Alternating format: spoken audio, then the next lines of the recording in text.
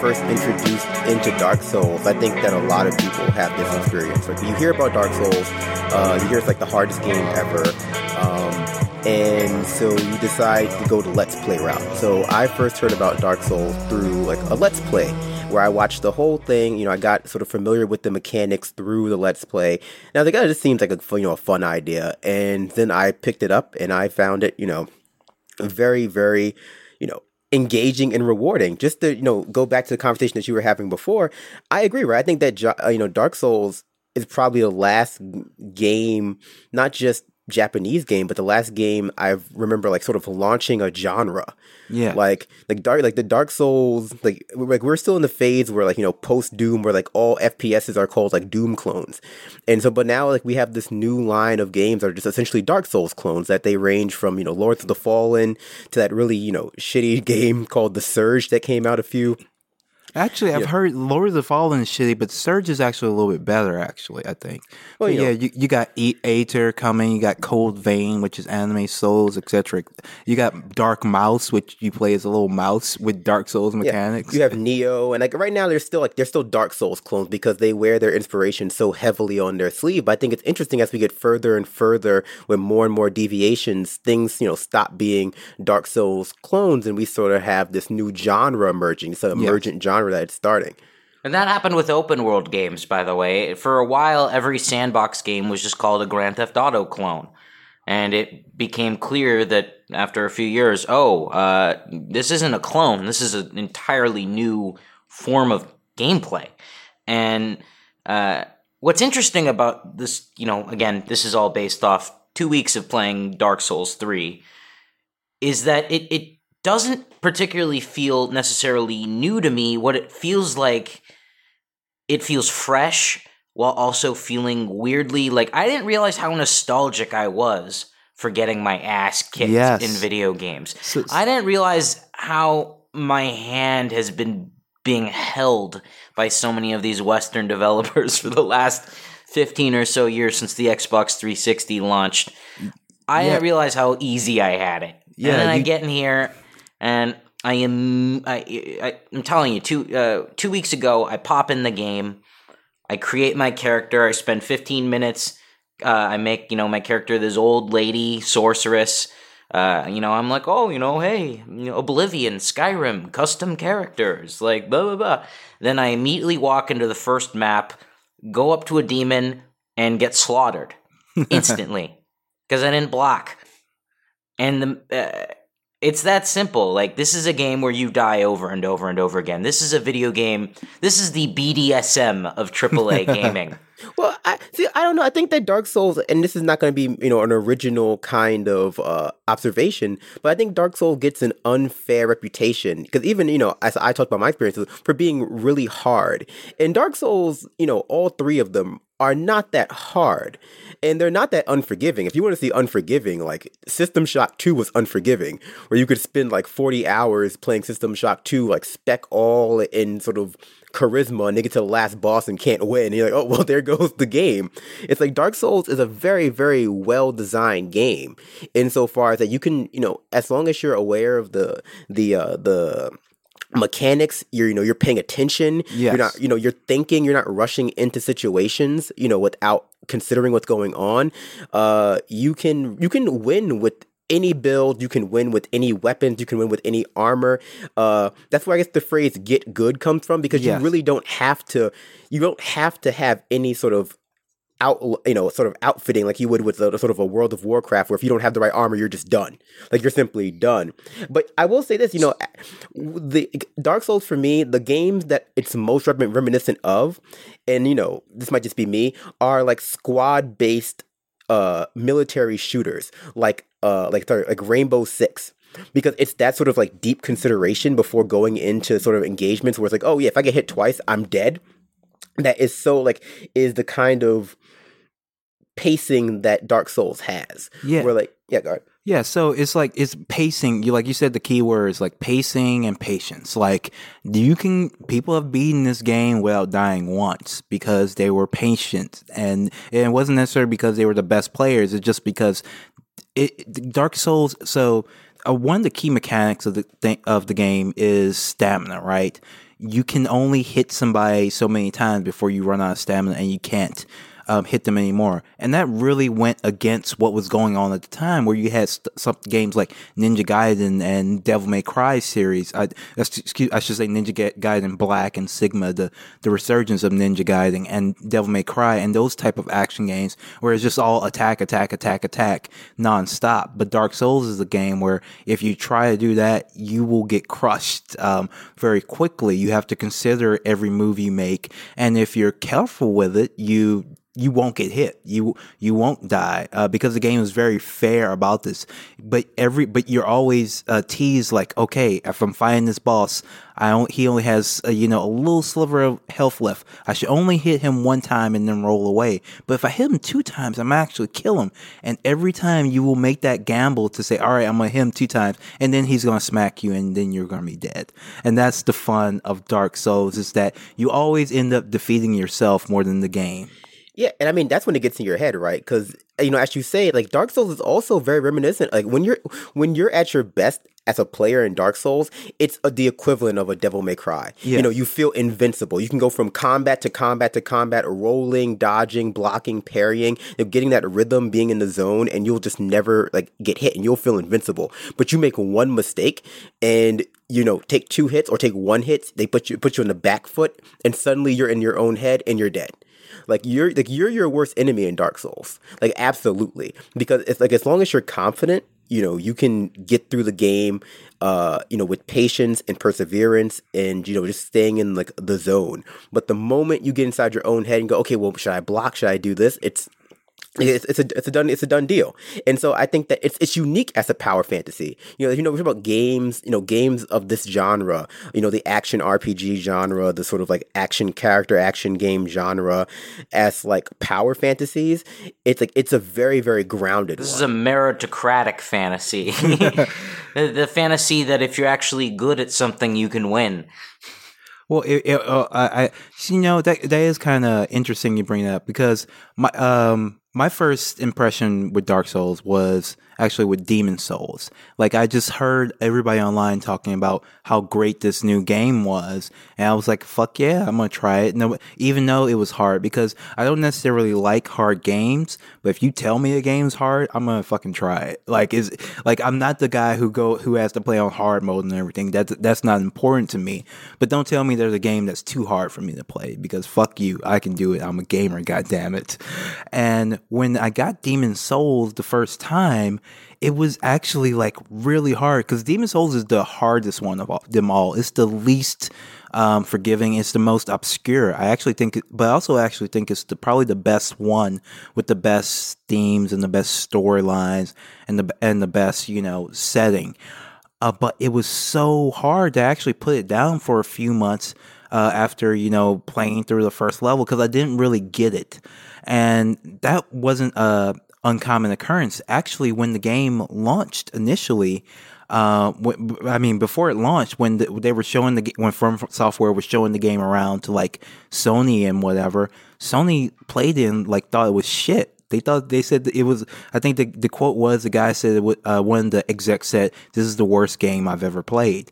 And I can really see that happening, because it's a game you kind of have to explain to people why it's good if they aren't familiar with it, because it's so slow. It's in comparison to other games, because it's very plotting, because you can get wrecked and not even really know what's happening to you sometimes, because you can get stun locked and this and that. So this game, when you talk about meritocratic, the reason it became this huge franchise is because there was something in this initial game, Demon Souls, that not even the people publishing it could recognize. It was the fans who built this game up into what it was, and that's why Sony actually doesn't have the exclusive on Dark Souls, because they thought it was a mistake to publish Demon Souls in the first place. No, I was gonna say, and really, it's the fans. This, Demon Souls and Dark Souls were cult hits. It's the fans that make the game even bearable. The folk knowledge required to, I think, really succeed, quote unquote, because there is no succeeding at Demon Souls and Dark Souls. They're just, you're doing a little bit better every time. Yeah. The the untold mechanics, like it's a game that has so much emergent gameplay, and so not to mention the emergent storylines, but so much emergent gameplay that you just have to, be involved in the community. You have to go to the wiki, you have to see what Yes. people are saying about the game. Like, who could possibly figure out world tendency in Demon Souls? One of the things I really love, and which has saved my life so far on more times than I can count, is the note system that you can leave. A guy leaves a note saying there's an enemy ahead, or it said try charging with an attack immediately, or something like that, or like charge enemy immediately. And I said, well, why is that guy leaving a note saying charge enemy immediately? I'm just walking around, the haunted castle filled with demons. And I ignore the note, and I walk ahead, and I hit the demon with my sword, and it transforms into like a giant, like fucking Akira blob beast, and instantly rips my head off. I'm like, oh, that's why you pay attention to the notes.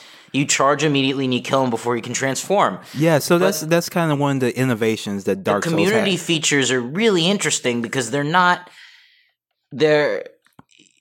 there's potential to do lots of different things. Like, you could help someone out, but lots of people lie too. You could lie. Yeah, there's no one stopping you from leaving a note that says, it's safe ahead, and then boom, there's a bunch of demons who will just rip you into pieces. The good one is when you tell people to dive off this cliff, and it just sends you to your death. Because sometimes you are supposed to dive off a cliff in this game without knowing where it's going to go, and you live. But it presents all these opportunities for trolling. But that's one of the innovations I wanted to talk about with this game, because it was like one of the first, or maybe the first, to have this really asynchronous online element to it, where players could leave messages to one another, where they could see, like, you could see the ghosts of other players while they're playing. You can see the ghost of them after they died, and you can see how they died, and that lets you know what's coming up ahead, or that you need to be prepared. And it's just such a brilliant idea of having, taking, maybe kind of massive online elements, but catering them to a mostly single player game. Oh yeah, no, I agree. And I think that, like I said before, without that community, without that sort of level of multiplayer engagement, the game would probably be unmanageable. Yeah. If not unmanageable, you would miss maybe half of the content. The game is very sort of like Metroidvania in the way it's actually constructed. I know we've had a lot of Castlevania games in sort of the 3D genre, I guess you'd call it, but like no game feels more like Castlevania, the old sort of Aria of Sorrow, Symphony of the Night Castlevania games, than Dark Souls does, because it really is. The aesthetics are on point. The stats are on point, and you've done so many shows about Berserk, and Berserk is one of the biggest influences of Dark Souls, Absolutely. The Dark Souls series, especially where it comes to the creature designs. Yes, they lift a lot of the monsters straight from Berserk, straight up stealing from a boy. But I think I'm pretty sure he knows, and he's a fan of it. Even some of the weapons too. Like, you pick up Guts' sword, except in Dark Souls, of course, it's all rusty and broken and cracked. And but yeah, so I kind of want to talk a little bit about the world and the lore of Dark Souls, and how it uniquely functions with the community. Because if you play this game by yourself without logging on and looking up stuff, you're gonna miss at least, as you said, at least half the storyline, and the half that you get, you're not gonna really understand.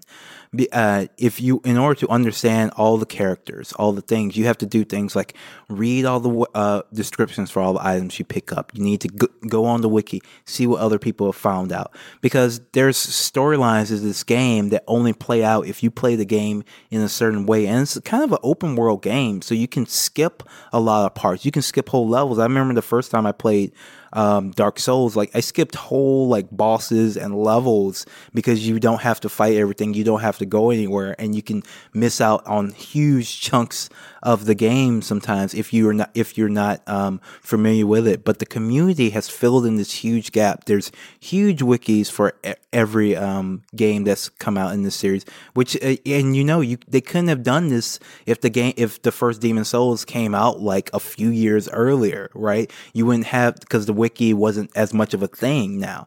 But there's these huge wikis for everything, and there's also like a lot of YouTubers who talk about things like Dark Souls lore. There's this guy named Vati Vidya who makes like these 30-45 minute videos explaining the story of Demon Souls and Dark Souls, and all the stories of all the characters and the bosses that you get hints of in the game, but unless you're paying like super close attention, you're not going to be able to piece it together.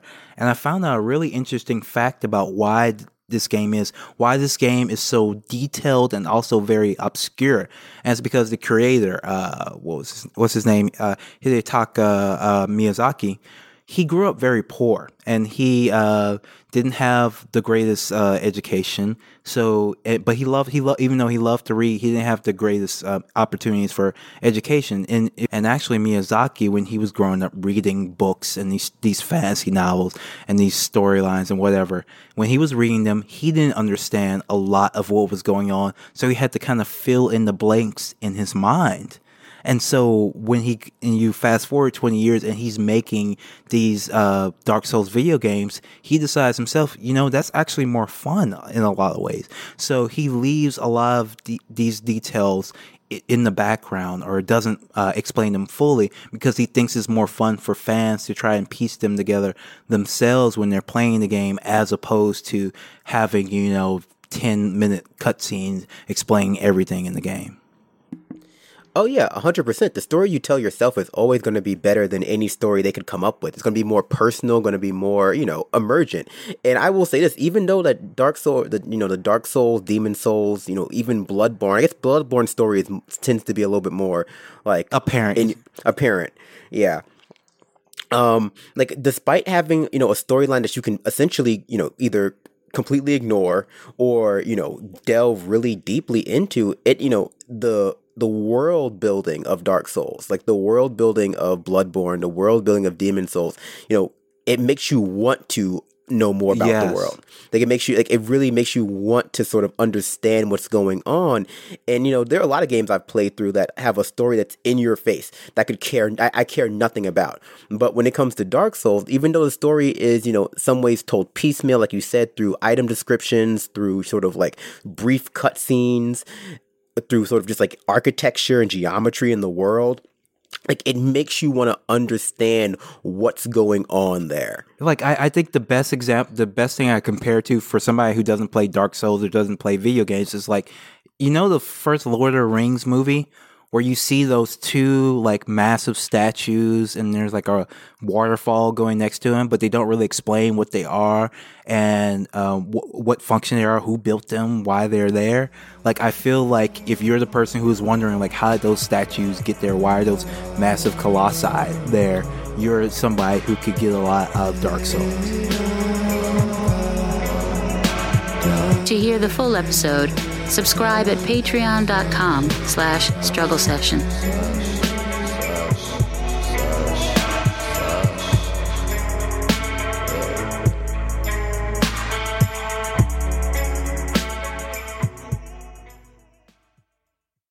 Like what you hear? Want to hear more? Check us out at patreon.com/struggle session or sesh.plus or strugglesession.substack.com for all our public episodes, commercial free, as well as hundreds of bonus episodes. Thank you to all our listeners for holding us down 5 years strong.